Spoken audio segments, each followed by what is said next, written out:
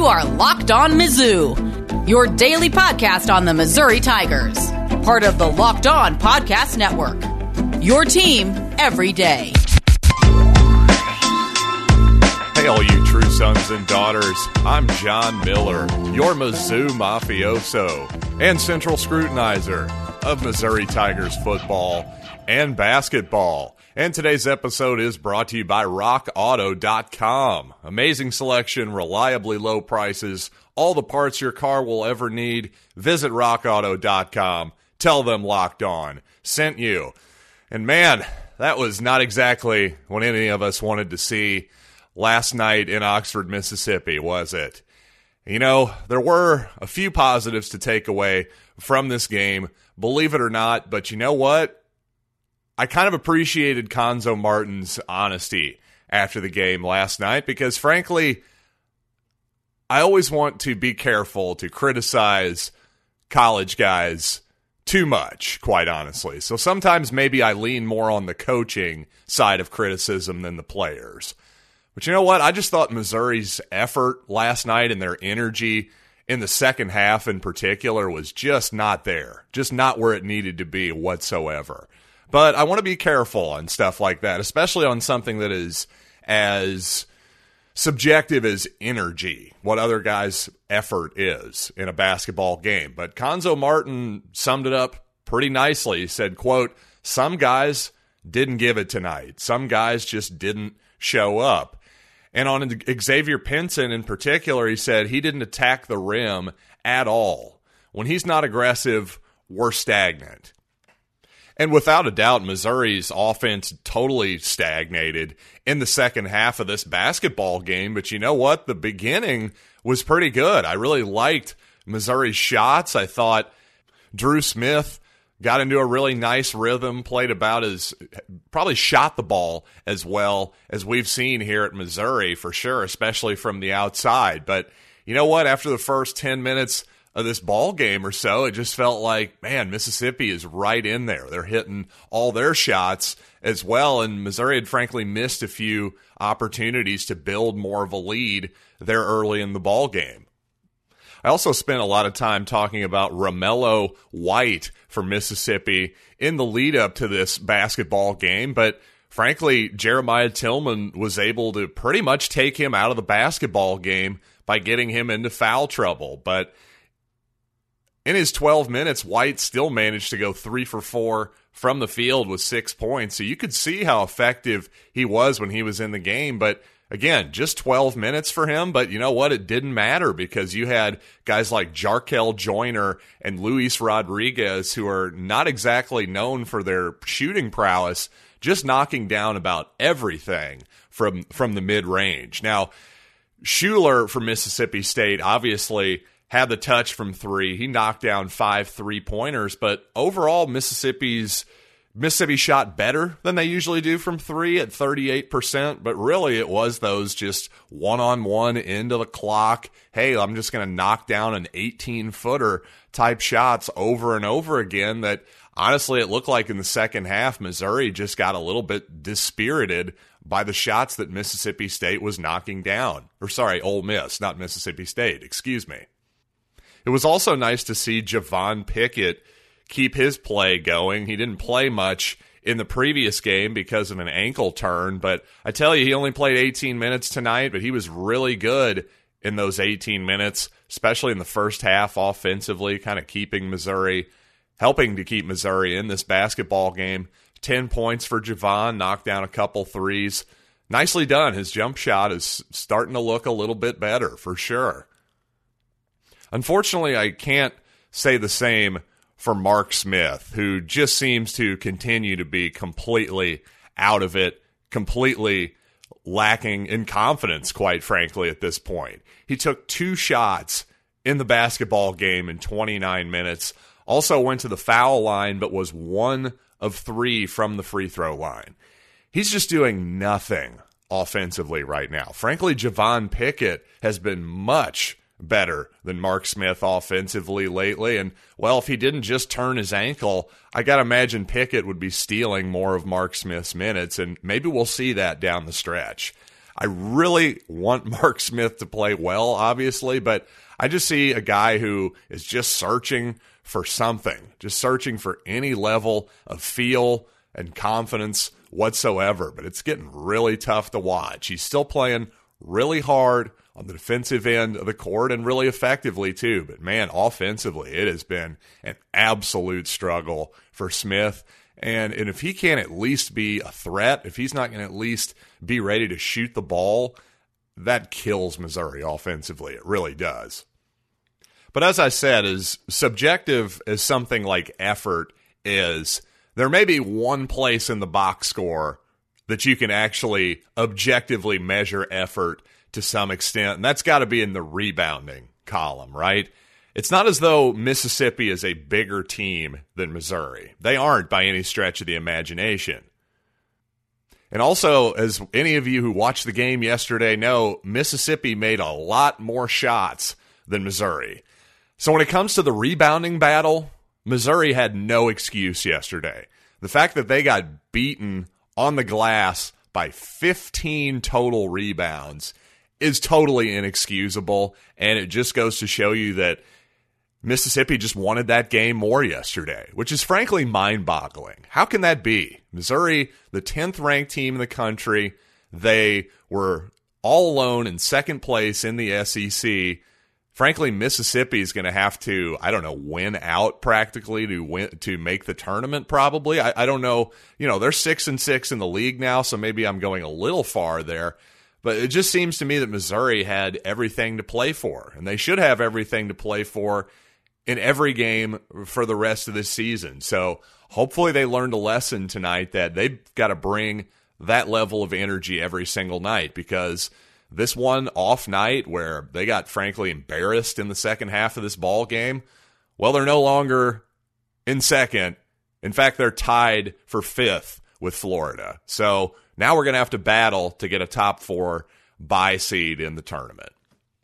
But speaking of battling, why would you battle high prices and frankly all the intimidating car speak down at the dealership when you can go to rockauto.com instead for all of your auto parts needs? And frankly, with all the increasing numbers of different types of cars on the roads, foreign, domestic, all types of new makes and models, well, that means there's going to be a lot of car parts that you have to stock in your store. Well, most stores don't have unlimited space. In fact, none do. Yes, that's right. Matter matters, ladies and gentlemen. But over at rockauto.com, they have warehouses throughout this country, and they can send you whatever part you could possibly imagine at your fingertips. So go to rockauto.com right now, see all the parts available for your vehicle, and write Locked On in their How Did You Hear About Us box so they know we sent you. Amazing selection, reliably low prices, all the parts your car will ever need. rockauto.com. February is Black History Month, and the Locked On Podcast Network is honoring the challenges and success of black men and women in sports with a new series called Locked On Presents More Than a Game. Don't miss this week's episode featuring Candace Cooper of Locked On Tar Heels and Erica Ayala of Locked On Women's Basketball, discussing the opportunities and challenges that come with being a black woman in sports. There's a new episode coming next week, so go ahead and subscribe to the Locked On Presents podcast feed on the radio.com app or wherever you get your podcasts.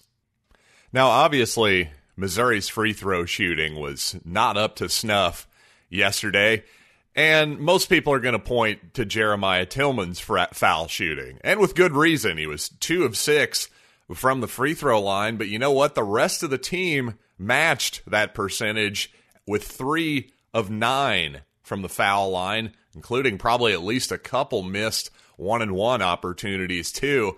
And you know what? With the amount of free throws that Tillman has taken particular lately, especially in SEC play, Missouri's actually gone from one of the best free throw shooting teams in the country, certainly last season and even the beginning part of this season when Tillman was knocking his down, to now one of the absolute worst free throw shooting teams in SEC play. In fact, they're second to last at 66.5% in conference play. So this is a real issue for Missouri all of a sudden, and it's not totally Jeremiah Tillman. Now, he clearly is the biggest culprit, but you know what? Kobe Brown has gone from a plus free throw shooter last year at 75% to now just hitting 50% this season. Obviously, Mark Smith has totally lost the steering wheel too when it comes to all types of shooting, so that's a problem as well. The one positive, Javon Pickett has really been knocking down his free throws this year. Now, for the most part, I still think overall Missouri is a good foul shooting team. You've got Pinson, you've got Drew Smith, you've got Mitchell Smith, guys who are all shooting over 80%. But the Tillman thing is a problem because he is going to get fouled, obviously, more than anybody else. And once again, the problem with Jeremiah, now I've said he has good form. Let's break this down. Let's break down what I really mean by that. I'm saying his arm positioning is fine.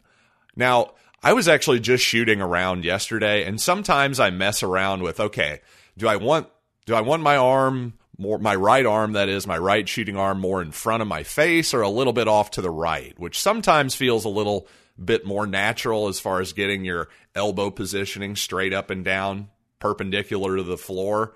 But, it's kind of personal preference. Depending on how I feel, I'll move it around a little bit.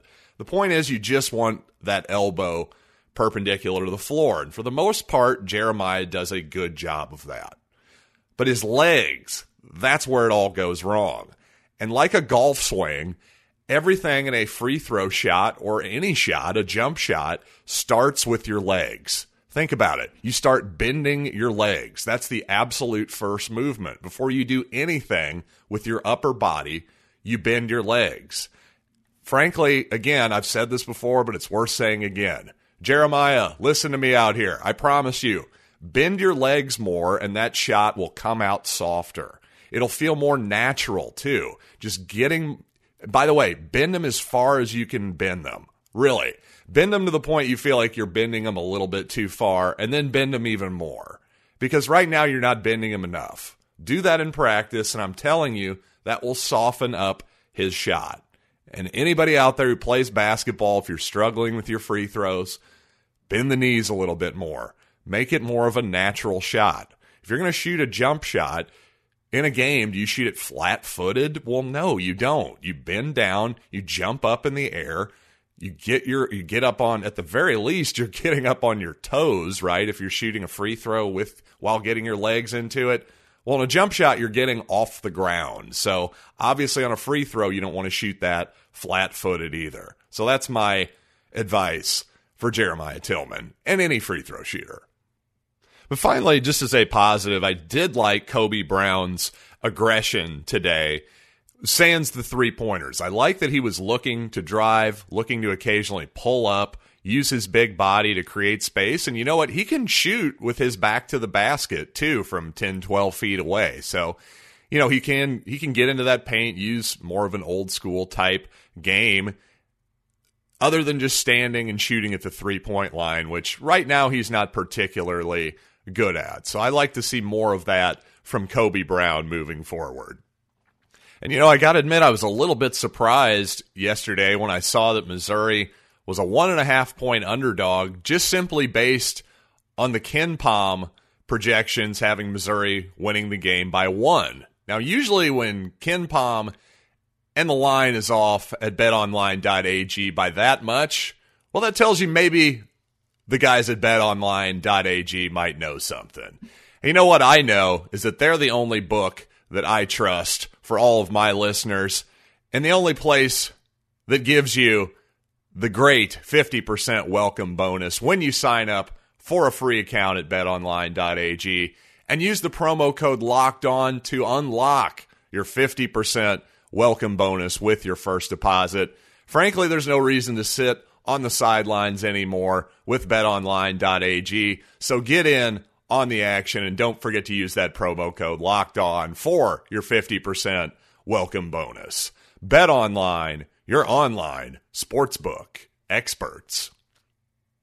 And for more action from around the SEC, you want more SEC talk, hearing everything that's going around the league, where it just means more. Frankly, the league that Missouri has no chance of winning anymore at this point.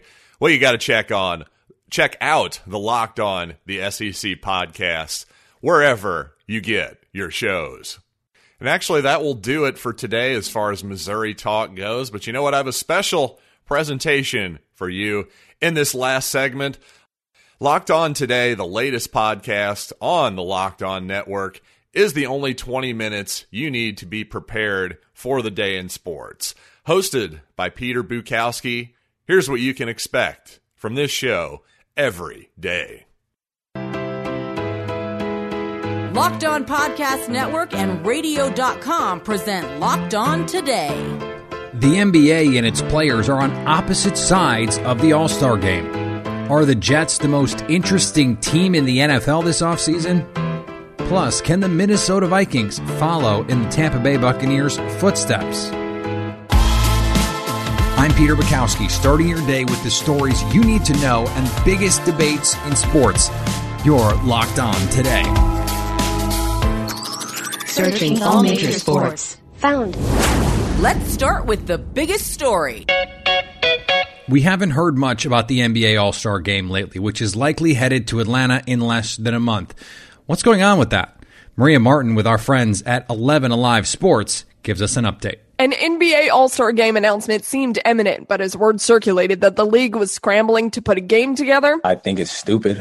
Player criticism arose. Reports stated that the league and the Players Association liked the idea of having the game, but the actual players, not so much. Still dealing with a pandemic. We're still dealing with everything that's been going on.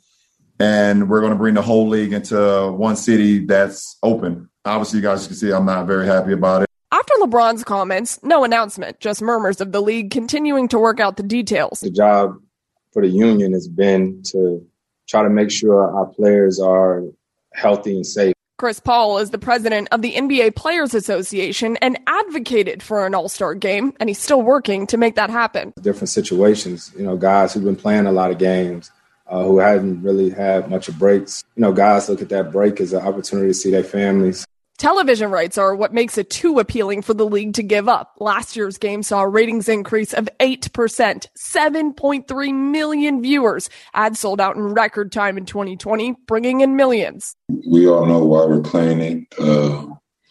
Is money on the line, just putting money over health right now. There is no timeline for an announcement, but it's likely coming. It may not bring the same fanfare as a typical event, but for Trae Young, he says it would be an honor. It's a different opinion for me than a lot of other guys who are flying in, and I understand both sides. 11 Alive has been on top of this from the start. They'll continue to update us. But for the latest, check them out at 11 Alive News and 11alive.com. I, for one, don't understand how someone like Chris Paul can say, hey, we care about our guys' safety, our players, that's what we're worried about, and then say, well, we need to play this exhibition game that doesn't actually matter in the standings. LeBron has it absolutely right. This is about the money. This is about protecting the golden goose. They can sell ads on it, so they're going to have a game, and that's just the reality of the situation that we are in. Coming up next, are the Jets the most interesting team in the NFL, at least for a couple months? Now, here's what you need to be locked on today. It took overtime, but the Lakers beat the Thunder 114-113. Wednesday night, LeBron James made a three with 19 seconds left in the fourth quarter to tie it at 105, then got the defensive rebound on the other end to send the game into overtime. The Phoenix Suns ended the Milwaukee Bucks' 5-game win streak last night in a game that came down to the final seconds and a Giannis jumper at the buzzer that wouldn't go. Brendan Clean here with you from Locked On Phoenix Suns, coming to you live from Phoenix Suns Arena after a 125-124 victory by the Phoenix Suns over the Milwaukee Bucks, one of the best teams in the Eastern Conference. The Suns come from a back-and-forth game, and Devin Booker takes them home once again with some fourth-quarter scoring. Gets to the free-throw line off of an isolation on Chris Middleton late. But more than anything, this is the Suns' offense that we've talked so much about. They started off as a strong defensive team. They came together defensively with Jay Crowder, DeAndre Ayton, Mikal Bridges leading the way there. now the offense is really at its peak. I've been talking about it for days and on Locked On Suns, and here we are. Another magnificent performance, 125 points against this Bucks defense. Weathered the storm as Giannis got to the line, I think 20 or so times. The refs were almost using broken whistles, it felt like, with how consistently that call was there for Giannis Antetokounmpo, but no matter. The Suns come away with the victory in front of a arena full of fans, and it's their fourth straight. They are now 15-9, heading up the Western Conference standings, and as I said, coming together as an offensive squad and really realizing their potential. For more on this team, follow Locked On Phoenix Suns wherever you listen to podcasts. The Timberwolves fell to the Clippers 119-112, but they did get Karl Anthony Towns back as he returned for his first game since contracting COVID-19. Towns played 31 minutes and scored 18 points. Towns, of course, lost multiple family members to the COVID-19 outbreak and has been outspoken about his difficult experience in the pandemic. 5 WNBA teams combined to make 5 trades, including 7 players and 5 draft picks on Wednesday, highlighted by Natasha Howard heading to the New York Liberty and the Dallas Wings landing the number 1 overall pick. The Seattle Storm lost 2 key contributors to their 2018 and 2020 title teams while reshaping the roster with a focus on younger talent that also involved the Minnesota Lynx and Phoenix Mercury. Nearly half the league's teams in all were involved in the transaction. Here is another story you need to know. Between new coach Robert Saleh and the swirling Deshaun Watson rumors and as much cap space as any team in the league has in an offseason where a lot of teams are going to be cap crunched, the New York Jets just may well be the most intriguing team of the NFL offseason. John Butchko from Locked On Jets joins me now. And John, when you are looking at the big picture for this Jets offseason, do you have a number 1 priority list here on what they need to get accomplished moving forward? You know, Peter, it's difficult to say because the Jets just need pretty much everything right now. This was it was a 2-14 football team, and as you mentioned, there are going to be a lot of tools at the disposal of this team because they have cap space, and this is a unique year to have cap space. Most years, the salary cap goes up in the NFL. So even if you are among the league leaders in cap space, everybody's got some money to spend. So you may be able to get certain free agents, but you have to pay a lot for them. This is going to be the type of year where there are not going to be a lot of teams with money to spend. So your dollars will go further. But in addition to that, the Jets also have an extra first-round pick and an extra third-round pick from the Jamal Adams trade. So that's the good news. The Jets have a lot of resources to make their team better, but the bad news is they need a little bit of everything. Right, they've got a lot, but they need a lot, and that creates some questions about priorities. So is there a price with Deshaun Watson that you would just say, look, that's too much. It's just too much? You know, the way I look at it is I don't think that you would ever say 15 years from now, oh man, we shouldn't have given up that extra first round pick for Deshaun Watson. He's not right. good. So I think it's more, what are you trying to accomplish? Because if you can figure out that either a Zach Wilson or a Justin Fields or, you know, maybe some other quarterback like a Trey Lance is going to be a franchise quarterback, that might be the quicker way to contention, because then you take the classic NFL strategy of getting the quarterback on the rookie deal, and you have all these resources to build around them. With Watson, you're guaranteeing yourself stability, but he's going to come at the expense. First of all, he's going to take up a lot of the cap space that you've got. But second, he's going to take up a lot of the draft capital that you have. Now, if you're trying to win a Super Bowl over the next, 10 to 12 years, Deshaun Watson's probably the best starting point that you can have, but it's probably going to be a slower build, although it's a lower risk because Deshaun Watson's going to be great. So the way I view it is not so much, is this the right move or is it the wrong move? It's more, which strategy do you want to take? Do you want to take the sure thing that maybe brings you stability quicker, but it would take a little bit longer to build up the rest of the roster? Or are you looking for the home run right now to potentially have a talented young quarterback to build around and as many resources as any team in the league to build around them? It's not, I think it's more, which path do you want to take as much as it is this the right move? Is that the wrong move? The Tampa Bay Buccaneers went from out of the playoffs to into the Super Bowl. Can the Minnesota Vikings take the same kind of leap and break their seeming franchise curse? That's our cue of the day next. Agree or disagree? This is the cue of the day.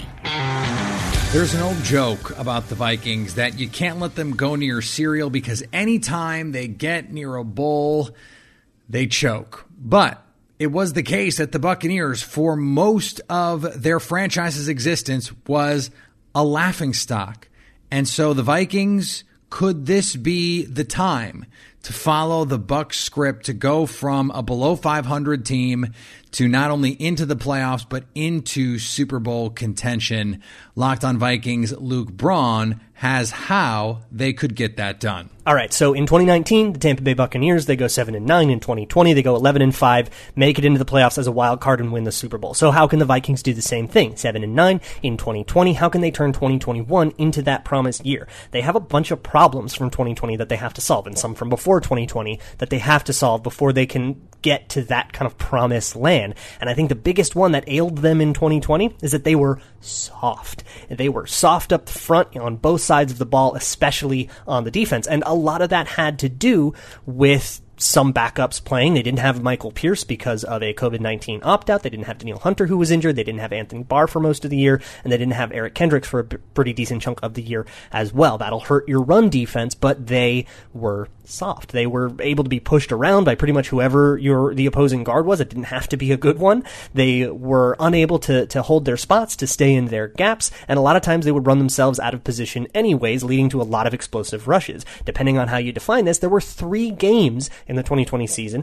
where a rushing offense looked like an explosive passing offense against the Vikings. You can't let that happen. You have to be able to be a defense that you have to pass on to beat. And that wasn't true of the Vikings. You did not have to pass to beat the Vikings. You could have beat them on the ground entirely, and that is an outlier that you have to be able to fix. You can do that in a number of ways, through free agency, if you can figure out the cap, through the draft, just by virtue of getting a lot of players back from injury and otherwise, but you have to fix that softness problem. The other thing you have to do is deploy better coverage concepts, and the Vikings didn't have a lot of options around this because they started a bunch of young cornerbacks who couldn't get some of the more complex coverage rules down with no preseason or at least a really truncated preseason. They were rookies getting used to the speed of the game. You saw that with Cameron Dantzler in 2020, who had an absolutely catastrophic first 6 games of his year. But then once the season kind of started to come around, he was able to do things like lock down Super Bowl winning wide receiver Mike Evans and had one of his better games against those Buccaneers. He locked down Robbie Anderson and a whole bunch of players near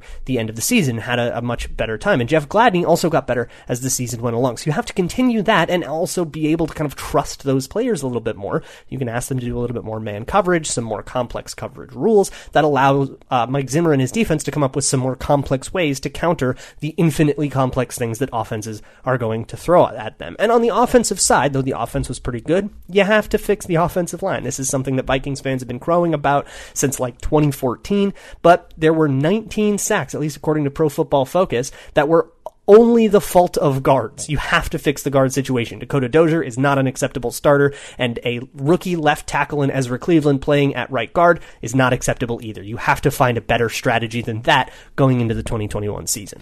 What's interesting here is they could follow a lot of what the Bucs did last season if you hit on 1 or 2 draft picks. The Buccaneers, they add Tristan Wirfs in the first round. They add Antoine Winfield Jr., coincidentally, a former Vikings player's son, in the second round, and that catapults them further. Those are the missing pieces, so to speak, along with guys like Vita Vea, Devin White, Mike Evans, and first-round picks they've accumulated over a long period of losing. The Vikings haven't been picking in the top 10, in the top 15, but they have gotten some elite talent, guys like Justin Jefferson, and we saw last year, Jeff Gladney, Cam Dantzler. they are guys who played well for stretches last season. If you can get that year 2 leap out of some of these guys and then add a rookie or 2 in this draft, figure out the cap and get some of that stuff is not going to be easy to navigate. But the Vikings have been doing it the last few years under some difficult conditions. They could be right back in the mix. I don't think it's likely. I think when Kirk Cousins is your quarterback, that caps your ceiling in a way that, well, let's be honest, Tom Brady's doesn't. But Kirk Cousins has shown that he can win some of these big games. He's won some playoff games for the Vikings here. And so could he get really red hot in the playoffs with Adam Thielen and Dalvin Cook and Justin Jefferson and an offensive line that's a little bit better? Yeah, I think he could. I just don't think it's likely. And they still have the Packers in their own division who they don't seem likely to pass. And finally, the Tampa Bay Buccaneers held a boat parade Wednesday to celebrate their Super Bowl championship. At one point during the parade, Tom Brady was captured on video tossing the Lombardi Trophy from his boat across the water to where a shirtless Cameron Brate made the catch and brought wild cheers from fans and players. That was the best catch of my life, Brate said. Unbelievable. That was the best catch of my life. If I had dropped that, I think I would have had to retire. Just imagine if Tom Brady had missed the throw. I guess he's got plenty back home. He's got 6 spares, so he could have found a replacement, I think, there. Now that you've got the news, go make some money. Listen to Locked On Bets, download and subscribe wherever you get your podcasts. Coming up on Friday, can the Chargers do what the Bucs did and land themselves the Super Bowl in their home stadium, just like Tampa Bay? At least until tomorrow, stay locked on today.